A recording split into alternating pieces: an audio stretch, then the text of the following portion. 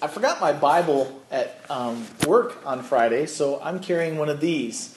But as I grabbed one of these at my house the other day, I realized that the Bibles we usually keep in the back they have print in them that's so small that I'm pretty sure you have to have the freshest eyes in the world to read them.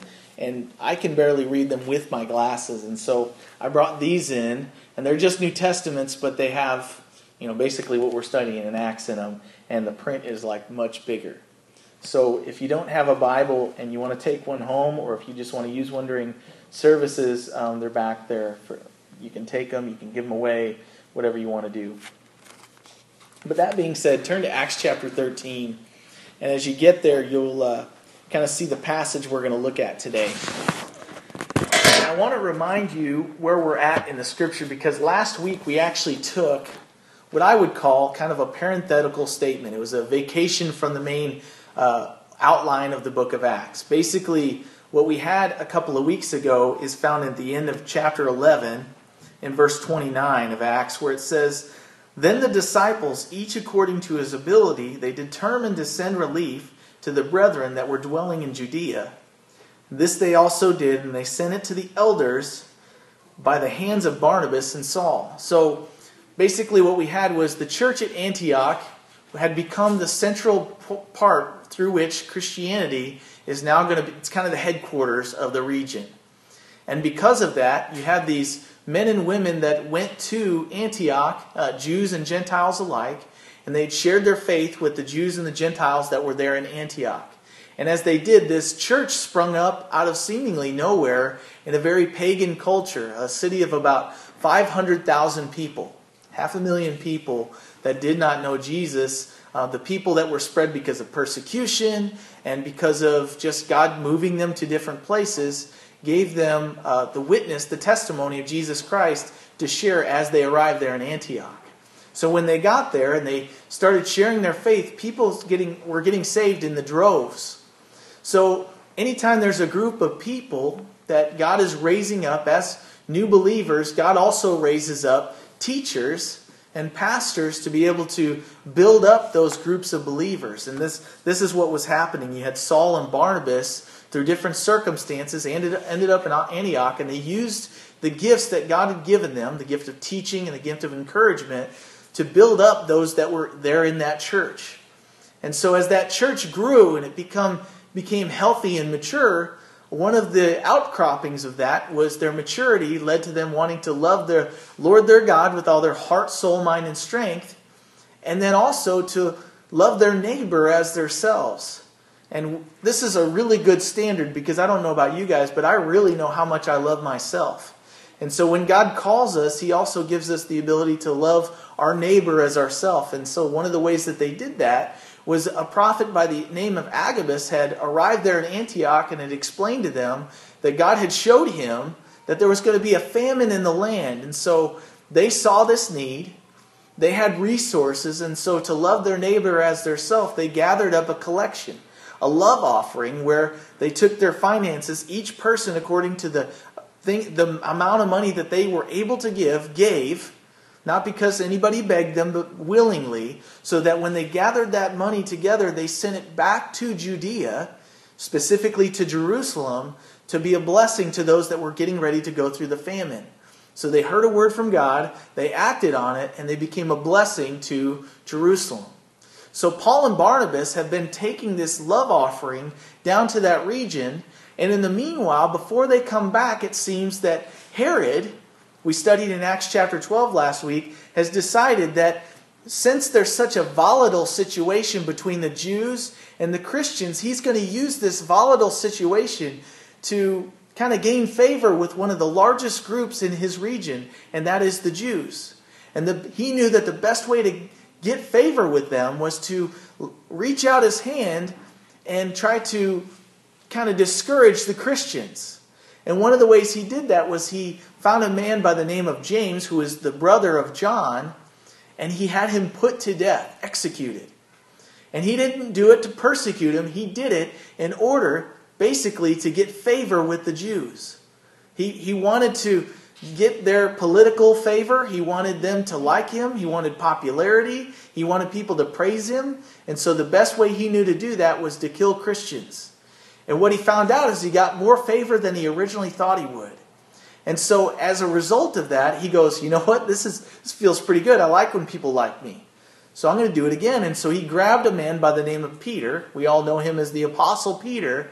And he put him in prison. But it was the time of Passover.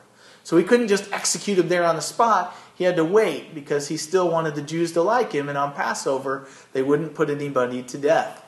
And so while he was in prison, and while all this is going on, we saw the end of the result of last week is that basically what had happened is Peter was put in prison.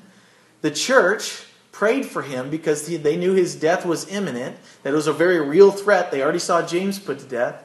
And because of that, because of the prayers and because of God's will being that he would be set free, Peter was set free miraculously, not from one guard, not from two guards, but from 4 sets of 4 guards. 2 of which, of those men, were chained directly to Peter.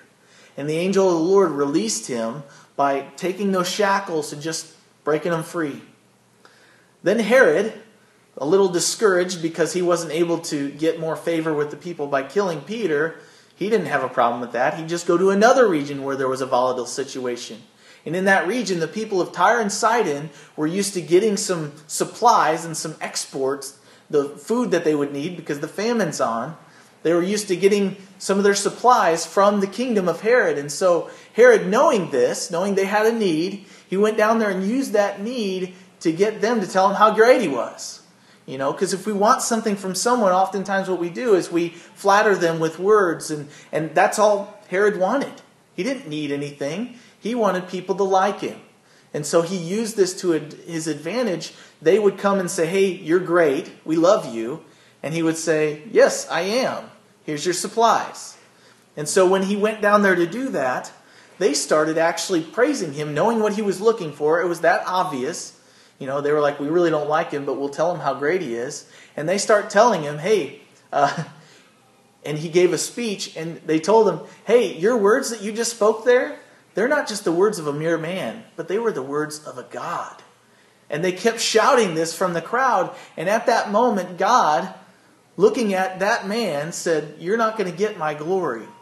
Because the nation of Israel was supposed to be a blessing to the other nations that were around them. They were supposed to see the relationship that they had with their God and how God blessed them and want that relationship as well. But instead what they got was an ungodly king that wanted praise for himself, was going to take the glory of God, because all of the things that they had in the nation of Israel were not because of Herod, but they were because of God's blessing on them. And so, long story short, as a result of him accepting the praises of people, God inflicted him with a physical ailment that essentially were worms that ate him from the inside out. You don't know if it was a tapeworm or a hookworm, but whatever it was, it took about 5 days, and at the end of it, he died after great affliction. And so what was going on spiritually inside of Herod, the corruption, the nastiness, it showed itself on the outside because God gave him a physical ailment that pointed to the spiritual ailment that he had. And so the people would look at him and see that something was definitely wrong there. But no man or woman who raises their hand or their influence to harm God's people will ever get away with it. And that's something that we need to remember in today's day and age. That wars are going on and ungodly leaders are in place, and we start to get to that spot and we go, God, what are you doing? Where are you? Why aren't you in control? But the reality is we need to realize that even in the most ungodly of times, God is still in control, because when Peter and some of the other apostles wrote in their epistles to the church, they said, you need to honor the king. You need to pray for your leaders because God has set them. Romans 13 says, God has set them over you as ministers to keep order. And even when we look at them and say, but God, they're so ungodly. Why would you put these ungodly people over us? We must know that even if we don't understand, it's still under His control. He's still on the throne. He has a plan for it. He's using it for the greater good, for the glory, so that we won't trust in our leader, but we'll cry out to the Lord and say, Lord, you're the one that's mighty to save. You're the one that's going to take care of us through this time. And so we saw what happened to Herod, and we see that God did in fact have the final word. So my point is that this is kind of a story within a story.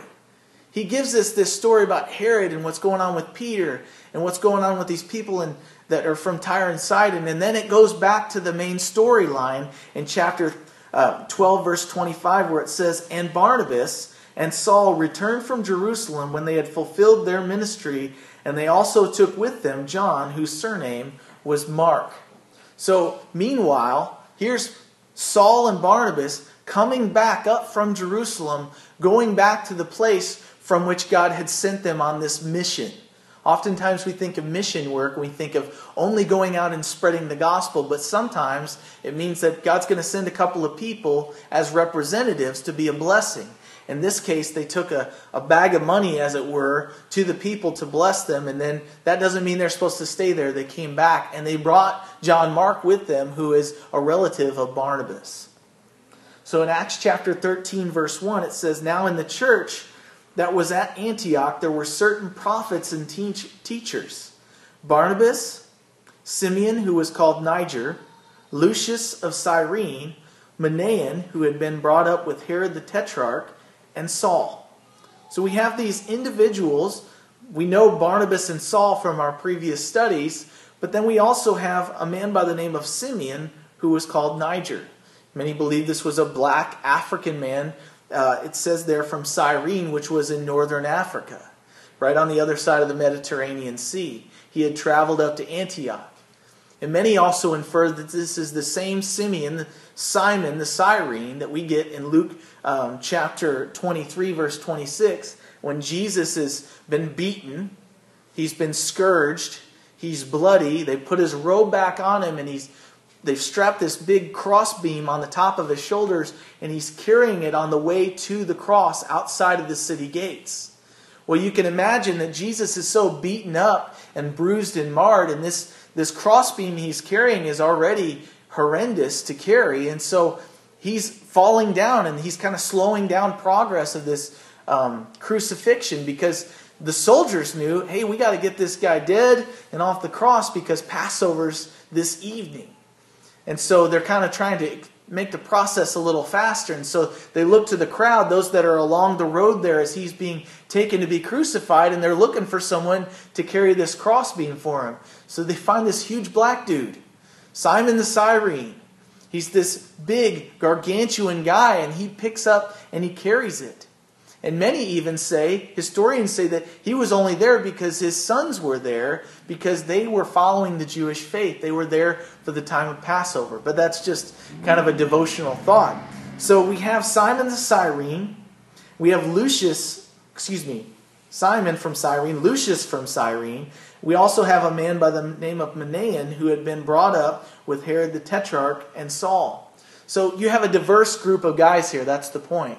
You have guys from northern Africa, basically Gentiles, and you have this Jewish man that was brought up in the nation of Israel, Manaen, who had been brought up with Herod the Tetrarch and Saul. Then Saul was the last guy. So you see there in that group, not all of these guys had lived a godly life their whole time. And one of them, I believe, is interesting. Manaen, he was actually kind of he was a man that grew up with Herod the Tetrarch. This is the same Herod. I put a note in here, and then let's see. This is the same Herod who had beheaded John the Baptist, and he had actually presided over one of Jesus' trials.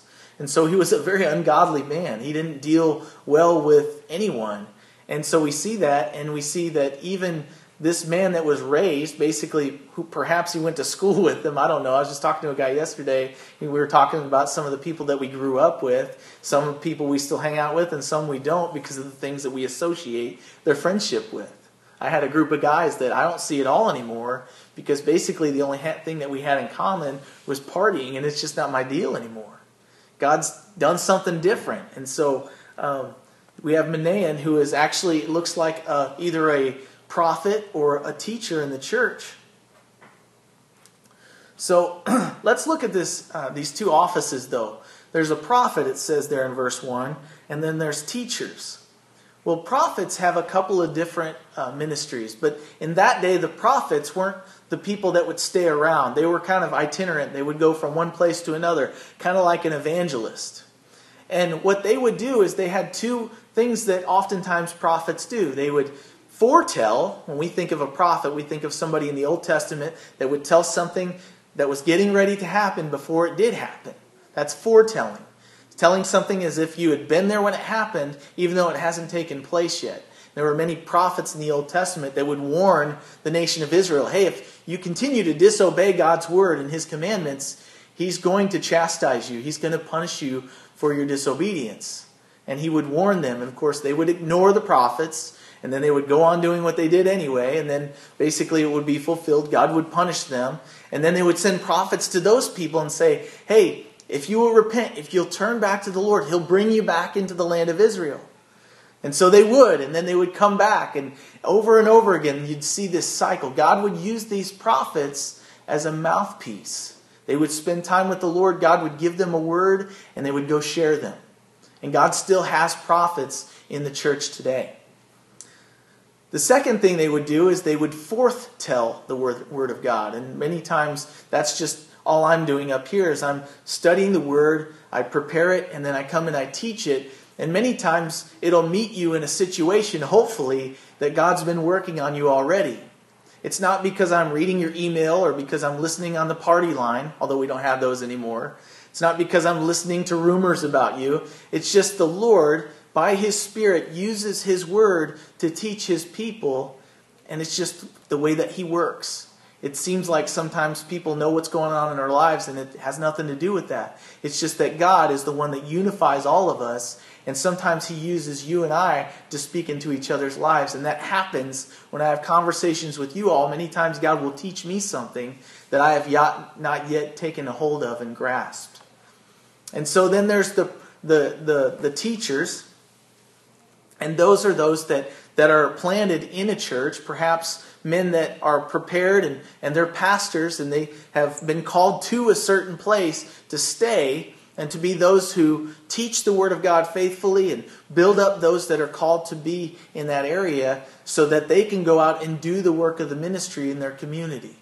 And that's what many of these men were doing. It doesn't say which ones did what, but that's kind of those two different gifts that people gives God, or that God gives people that are in the church.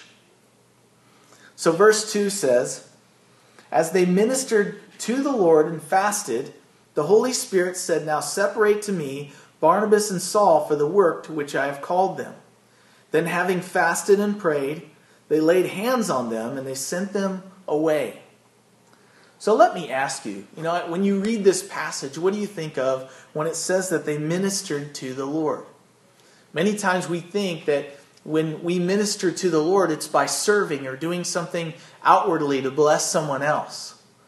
But the word there, ministering to the Lord, actually means that we do a service to Him. Now, does He need us to do things for Him necessarily? No. But He calls us to be with Him. And what I mean by that is, unfortunately, what happens oftentimes when church leaders get together, they schedule events. And they discuss doctrine, and they plan church meetings, and they do all these external practical things which have to happen.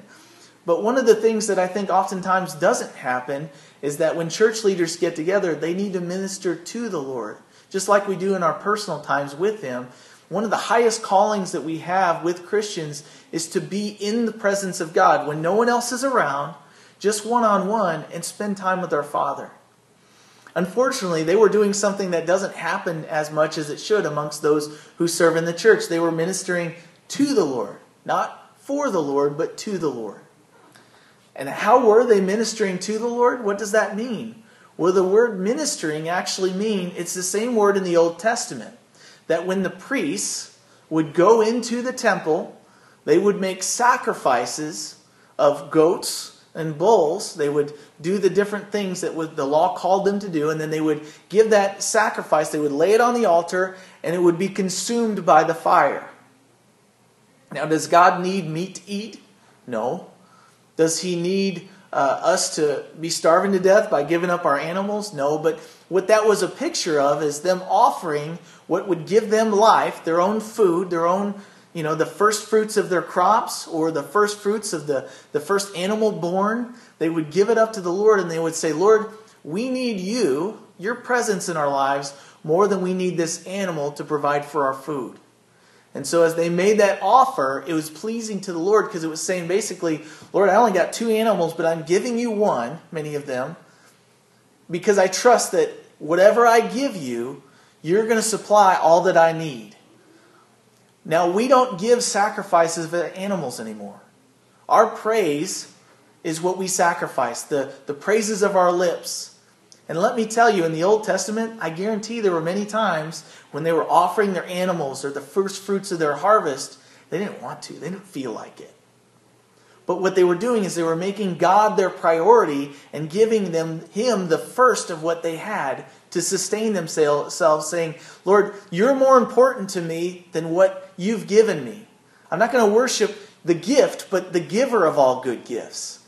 And so sometimes, I don't know about you guys, but I come to church, even though I'm up here, or sometimes when other people are leading, even though I don't feel like worshiping, I worship anyway, not because God wants me to give out of compulsion, but because He deserves the praise. He's the one that gives me the breath in my lungs. And so when I worship, it's not necessarily because I feel like it all the time, because there are days when I don't, but it's because He deserves it. Does that make sense? And so when they're ministering to the Lord here, they've chosen to take time and say, we're going to put aside our agenda. We're just going to spend time with you, Lord. And as they do that, they're going to be blessed because God's going to not only give them something to do, that's not what it is, but He's going to give them a word from Himself that's going to change what they're going to do for the next couple of years. We're going to see Saul and Barnabas sent out from Antioch, leaving what they had been doing for the last couple of years and going to do something completely different. They're going to receive a new assignment. No longer are they assigned to the church at Antioch. God's going to say, hey, you guys can go now. You're freed from this. I'm going to send you somewhere else. And I don't know about you guys, but oftentimes God changes my plans. And my 5-year plan had nothing to do with what God tells me to go do. And it changes everything. Kelly and I were just talking about this a few weeks ago because we celebrated our anniversary and we start to think about what God has done since we got married and even before that. And I can guarantee you that when we got married and we said our vows and we stood before one another, we weren't thinking within 5 years we're going to be completely moving. I'm going to have a new job. We're going to have a baby. We're going to go to India together. None of that stuff was on our plate. We were just going to get married and do as all the fairy tales say. Live happily ever after. Whatever that means. What is happily ever after? Well, it's the next chapter. If it was true to life, it wouldn't just say, and they lived happily ever after. It would say, and then they did this, and then they did this, and it would just go on and on and on until the day that we breathe our last breath. Happily ever after is what happens while we're doing what God calls us to. And for Saul and Barnabas, I don't know that when they got saved, they thought, you know what, in about 15 years, God's probably going to send us to all the way to as far as Rome. Rome was like the other end of the world for them. Even though it was the same kingdom, it was pretty far away. It was like going to the other side of the earth. They didn't have airplanes where you could do it in 16 hours. They were going to take a boat, and they were going to walk, and they were going to, whatever God was going to give them to travel with. And so it says, as they ministered to the Lord and they fasted, which is just a way for us to say, Lord, I'm more hungry for you than I am for my own daily bread right now. So they fasted. They said, Lord, here we are. We're ministering to you. And I think sometimes we think, it's just repeating who He is and all those things. Once we get saved, it shouldn't stop us, once again, as Romans 12 says, offering our lives as a living sacrifice. He doesn't say, I want you to offer something dead. He says, I want you to give me back what I've given you. I've given you everlasting, eternal life. I've saved you. I've freed you up from sin and the power of sin. Now I want to do something with you. And that's our reasonable service. Romans chapter 12 actually says that this is our reasonable service before Him. If you turn to the right from Acts to Romans chapter 12, this is what I believe that these men were doing. They'd been used by God, they'd been blessed by God, and they were at a point in their ministry where they still needed to confess to God, Lord, I need you. What do you want from me? And so in Romans chapter 12, after Paul has basically described and explained through the book of Romans, he has basically said, since God has done all of this for us, salvation, forgiveness, redemption, everlasting life that He's promised us, he says to them in Romans 12 verse 1, he says, I beseech you, which is just an old school word that means beg. I beg you, therefore, brethren, by the mercies of God, that you present your bodies as a living sacrifice, holy and acceptable to God, which is your reasonable service. And do not be conformed to this world, but be transformed by the renewing of your mind, that you may prove what is that good and acceptable and perfect will of God. So he says, present yourselves as living sacrifices. And for those that Paul was writing to in the Roman culture and to the Jews, this would bring forth the picture that we talked about. The priests offering up these offerings to be burnt on the altar. He's saying, offer up your bodies, your lives, as a living sacrifice. You don't have to be completely consumed on the altar, but stay on it. But I think sometimes we say, Lord, you have my life, you've saved me, here you go, here I am. And then we have a tendency as living sacrifices to crawl off the altar and start claiming back our lives as if they're our own. And so Paul and Barnabas and these other leaders of the Antioch church, they're just like you and I. They're fallible. They get worn out. And so in order to renew their strength, they're spending time as a group worshiping God, not for what He can give, but just because He's God. And as they do that, He then fills them up to go back out and serve. And for some of them, 2 of them, He gives them a different mission. Jesus modeled this as His disciples have to be with Him, to be sent by Him. He called His disciples in Luke chapter 9, and He said, it says there in Luke chapter 9, He called His 12 disciples together. He gave them power and authority over demons and to cure diseases. He sent them to preach the kingdom of God and to heal the sick. But before He ever did those things, they were called to be with Him. We can't have authority from God to do what He's called us to do unless we first have a relationship with Him through which He can pass on that authority. We also see the same teaching there in Mark chapter 6, and I'm going to turn there. Because in Mark chapter 6, Jesus uses His disciples to feed 5,000 people. But in Mark chapter 6, verse 30, it's not because His disciples had anything to give. It's because He had given them something to give to those 5,000 people. So in Mark chapter 6, verse 30, it says, Then the apostles, they gathered to Jesus. They told Him all things that they had done, both what they had done and what they had taught. And He said to them, Come aside by yourselves to a deserted place and rest a while. He said, Hey, you've served, let's go get some rest. For there were many coming and going, and they did not even have time to eat. They were serving so much, they were worn out, they weren't able to feed themselves. And so Jesus said, Let's go to this deserted place, let's get some rest. So they departed to a deserted place in the boat by themselves.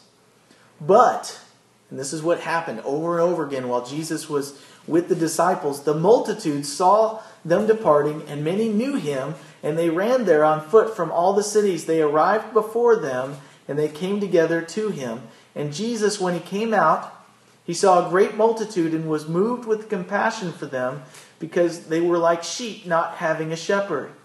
So He began to teach them many things. And when the day was now far spent, His disciples came to Him and said, This is a deserted place, and already the hour is late. Send these people away that they may go into the surrounding country and villages and buy themselves bread, for they have nothing to eat. But Jesus answered and said to them, Why don't you give them something to eat? Now remember, the context is that they're already worn out. Jesus brought them to this deserted place because they had nothing left to give. And so when these people follow them there, they never got any rest. They never got any food. The day's almost over. And they go, hey, why don't you send them away so we can get rest and so that they can go eat something. They're worn out too. And Jesus challenges them. He says, why don't you give them something to eat? And they're thinking, you already told us that we needed to get some rest because we got nothing left. So how are we going to give them something to eat? And he says there in verse 38, but he said to them, how many loaves do you have? Go and see. So they go talking to the people in the crowd. Hey, does anybody have any food that we can kind of part out and share? And so when they come back, when they found out they had 5 loaves of bread and 2 fish, then he commanded them to make them all sit down in groups on the green grass. So they sat down in ranks, in hundreds and in 50s. And when he had taken the 5 loaves and the 2 fish, he looked up to heaven, he blessed and broke the loaves. He gave them to his disciples to set before them, and the 2 fish he divided among them all. So they all ate, and notice verse 42 says, they were filled. But here's another thing, verse 43, and they took up 12 baskets full of the leftovers, the fragments, and of the fish, and those who had eaten the loaves were about 5,000 men. So not only did he feed 5,000 men, but there was enough to gather together, leftovers, which I love, some people don't like, and filled up 12 baskets. Now, that number is significant, right? Because how many of the apostles were there? How many of the disciples were there? 12. 12 had served.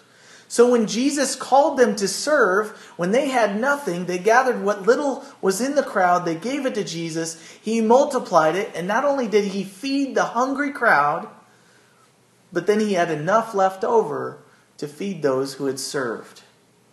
And so he asked what they had, and then he gave them what they needed. And in the same way, as we minister to the Lord, he gives us what we need for those that we will encounter each day, but he also gives us enough so that we will have more than what we need to feed ourselves. But notice what happens as they offer themselves to the Lord here back in Acts. God gives them direction. Lost my page. He says, separate to me Barnabas and Saul for the work to which I have called them. And then they fasted. Once again, they prayed very somberly. They wanted to know that this was the Lord's will. And they laid hands on them and they sent them away. When they fasted and prayed, they were praying, Lord, is this your will? When they laid hands on them, it was recognizing, hey, we all agree here. We're all going to remember this moment. We're laying hands and we're praying over this person because this is what God has done. And we want them to be able to look back when they doubt and remember, hey, this is when God sent me out. This is all of us recognizing this call on these 2 people's lives. And at that point, they sent them away. And it seems like, to me, that once God gives them the word, he gives them direction, they don't sit around a whole lot. They don't wait upon him. They don't continue, Lord, are you sure? They go. They respond in obedience like a soldier would respond to his commanding officer. They react. They go. But these men, we're going to see, they seem quite confident in their calling.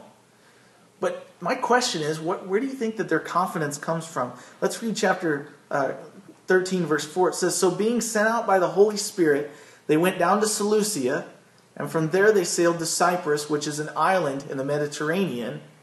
And when they arrived in Salamis, they preached the word of God in the synagogues of the Jews, and they also had John as their assistant.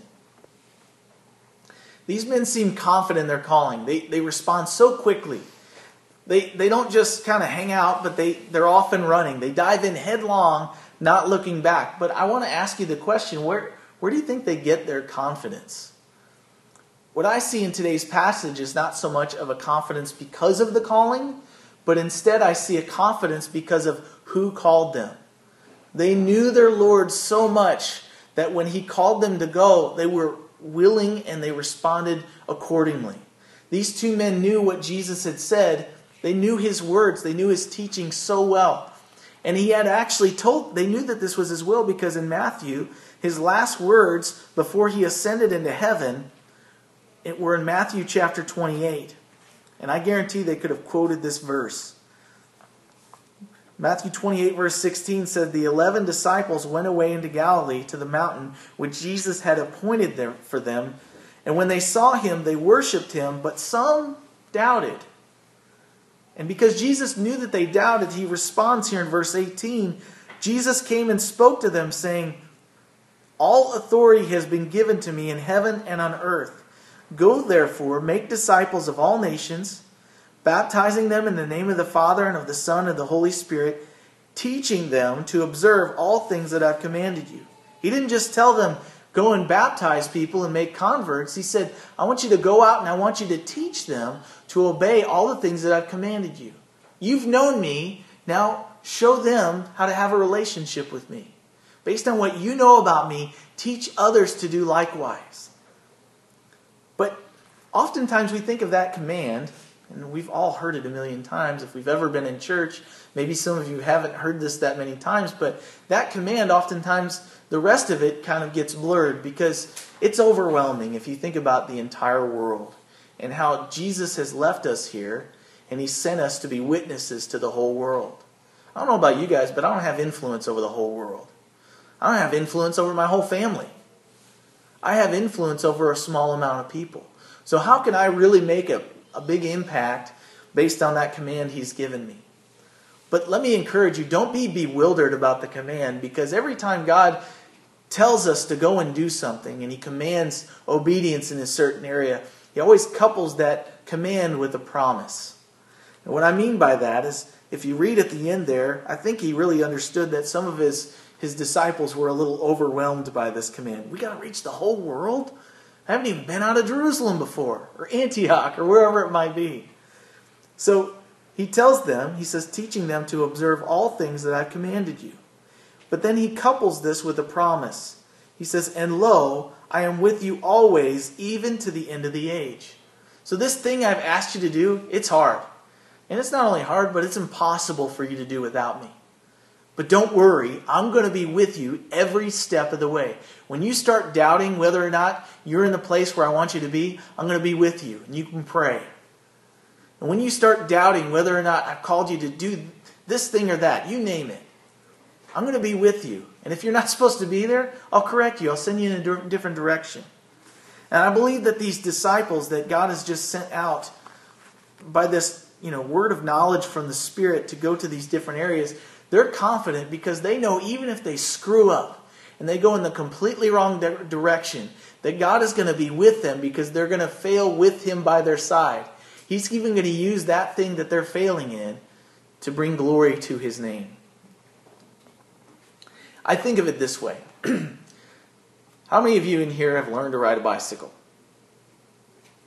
I mean, most of us at some point, whether we still do it or not, rode a bicycle. And someone taught us how to ride a bicycle. Now, I had training wheels on my bicycle. And my dad taught me to ride my bicycle. And the day he told me, okay, it's time to take the training wheels off, I'm going to be honest with you, I was terrified. I didn't want to fall. I didn't want to screw up. But what my dad said is, don't worry, I'm going to help you. I'm going to be with you. And that gave me confidence in what He was calling me to do. So we took the things off and we got out on the side street. We lived in a little suburb where there wasn't much traffic. I put on my helmet. No, I'd be lying. We didn't do helmets. But I got on my bike, and my dad did what dads do, or moms, whatever did for you. He put his hand on the back of my seat. He put his hand on the handlebars, and he walked with me. And as I started to pedal, and I got a little overwhelmed by all the extra stuff and the thought of no training wheels, what happened is I got focused on the task. And then little by little, I got out there, and before you know it, Dad was not there with me anymore, was he? He was gone. He had let go. He couldn't keep up anymore. So I'm pedaling, and I'm confident because he said, you can do this, and I'm going to be with you.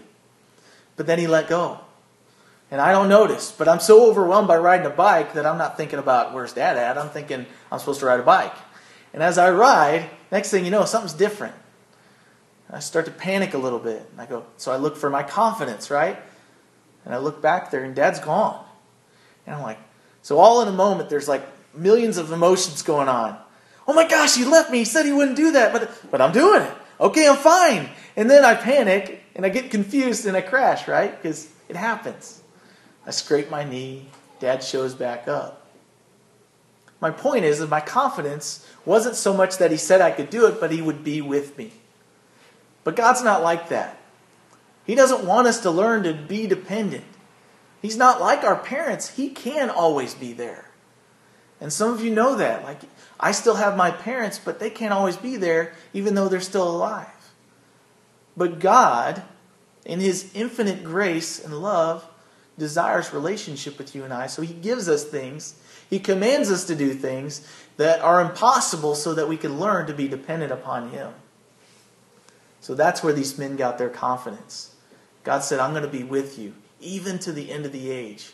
When everything seems like it's at its worst, I'm going to be there. So let me ask you, where does your confidence come from? Where does your assurance when you're in the middle of something impossible, where does it come from? Because if it's in something that can be shakeable, that thing's going to let you down and you're going to panic. You're not going to be able to get through it. But if it's in God who said He would be with you and no matter what He gives you to do, you're always going to have assurance and peace. Don't get me wrong, you're going to be scared at times. But God will bring you through it. And maybe lately you've been realizing that you have a lot of fear. I took on this new job at the tool place, and I can tell you that there are many days, Mondays especially, where I'm getting ready to go back to work and I'm going, man, because I make quotes, and those quotes are good for 90 days, and sometimes the buyers don't come back and buy what I quoted to them until 3 weeks later. Well, in the meantime, I've slept since then, so who knows what I did that day. And whether you guys believe this or not, I'm sure you do. I screw up sometimes.